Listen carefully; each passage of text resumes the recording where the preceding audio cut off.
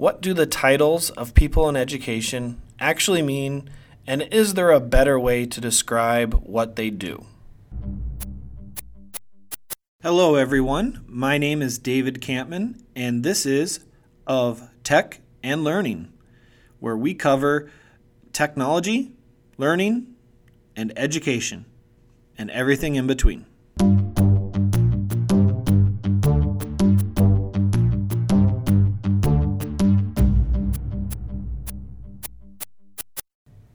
Hello, everybody. This is episode 8, and this is the first of a set of episodes where the topic is based off of a recent conference, the OLC, Online Learning Consortium, their Innovate conference. And it was the first conference that they had run with this topic of Innovate, and there was a lot of really interesting things that came out of it. So enough that I need multiple podcasts to kind of cover various topics or interesting discussions that came out of it. So today's topic is on titles, position titles, and the roles associated with it, and how limiting this is. So at many of the sessions, you have people that are presenting or something to that nature, and we had roundtable discussion groups as well. And in those different areas, everyone first started off with a little intro. So you would say, "Hi, my name is," and where you're at as an institution. And then you would try and describe what it is you actually did. Okay? This is getting harder and harder in higher education to actually do because of many reasons.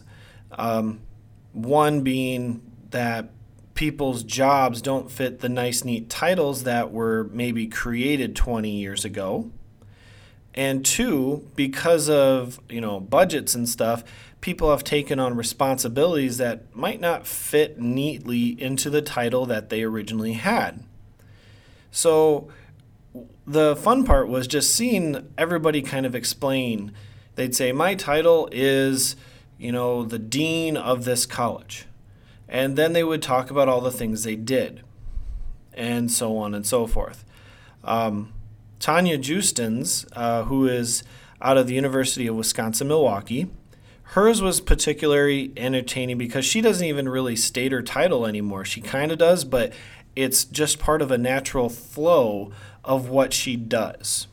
So she'll say what her title is and just right into it, go into everything else, major responsibilities that she takes on. And other people would do this, but they would say their title and they go, "Well, I do all this too."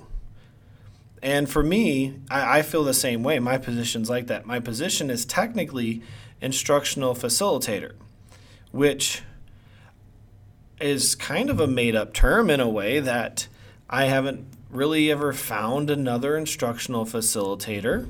I've found instructional designers, but not a facilitator, so, what makes the two different? And then all the other things that I do that you'd be like, "Oh, okay, that's not really a instructional, facilitator type job," which is interesting in and of itself, because what actually is an instructional facilitator type job? If I'm the only one, I can do whatever I want. But that just, it opens it up. So with these titles, when you see a job opening and you see a title, it doesn't really explain what you are doing, because there's going to be other things. It's a very limiting factor. And one, I'm kind of intrigued to see what higher education can do about this, because I don't think this is like one of the most pressing problems in the world, but it is an issue, and it's one that we probably could have a solution for. And that's always great when you can have a problem and then have a solution and apply it. That's always a wonderful thing.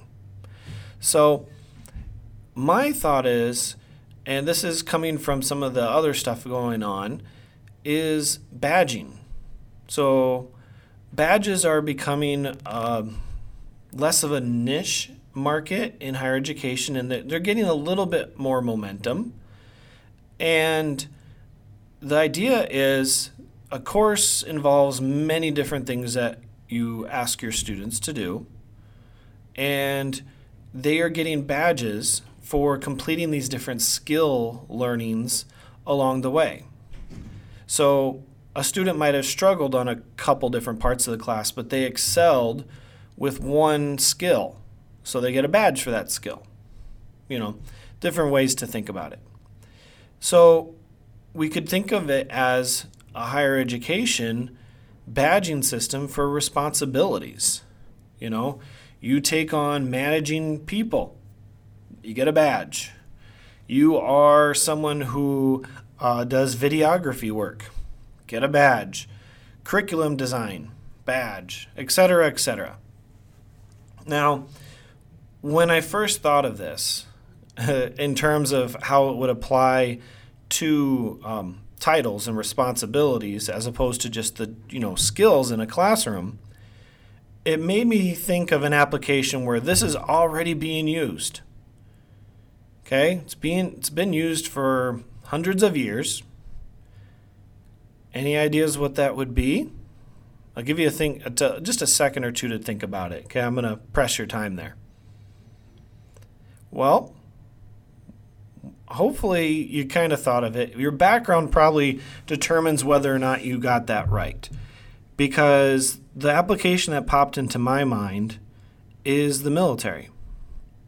Military have all those little badges and ribbons that people put on their uniforms. And those ribbons denote where they fought at or specific awards they got or something to that nature. But what you can think of it as, this is kind of the history of that person in the military. That's where they fought at. That's what they did. And the people in the military know what those different ribbons mean. And so when you meet a person, you get like a quick recap of what they did. It's a kind of an interesting system and a very marvelous system in a way for what it does. Now, how that would work in higher education, probably a lot different, but it shows that this can happen and it does work. Now, in higher education, I'm not saying we would do Girl Scout or the Boy Scout stuff type troop where you get all the little badges and whatnot on your vest or your sash, but there could be a way that educators could come up with a system to better explain what it is they do skill-wise to make it more valuable in showing what it is that they offer to the institution that they're at. Because sometimes it's very easy for people that are distant and not part of education to look at it and go, oh, okay, so you have a dean. What on earth do they do? This person's an instructional designer. What on earth do they do? Because they might not have a clue of how that position relates to the actual educating of students. All right, so this was a nice little short one. I hope you really enjoyed it. Maybe it'll bring up some topics of discussion at your institution. That's what I always hope. Get the topic going. All right, so going to have another one come up next week. I'll give you a teaser. I'm going to have a guest on, and the guest is from a very warm and tropical location. Okay, try and think of who it is. But that'll be up next week. And thank you all for your time, and I hope you have a very wonderful day.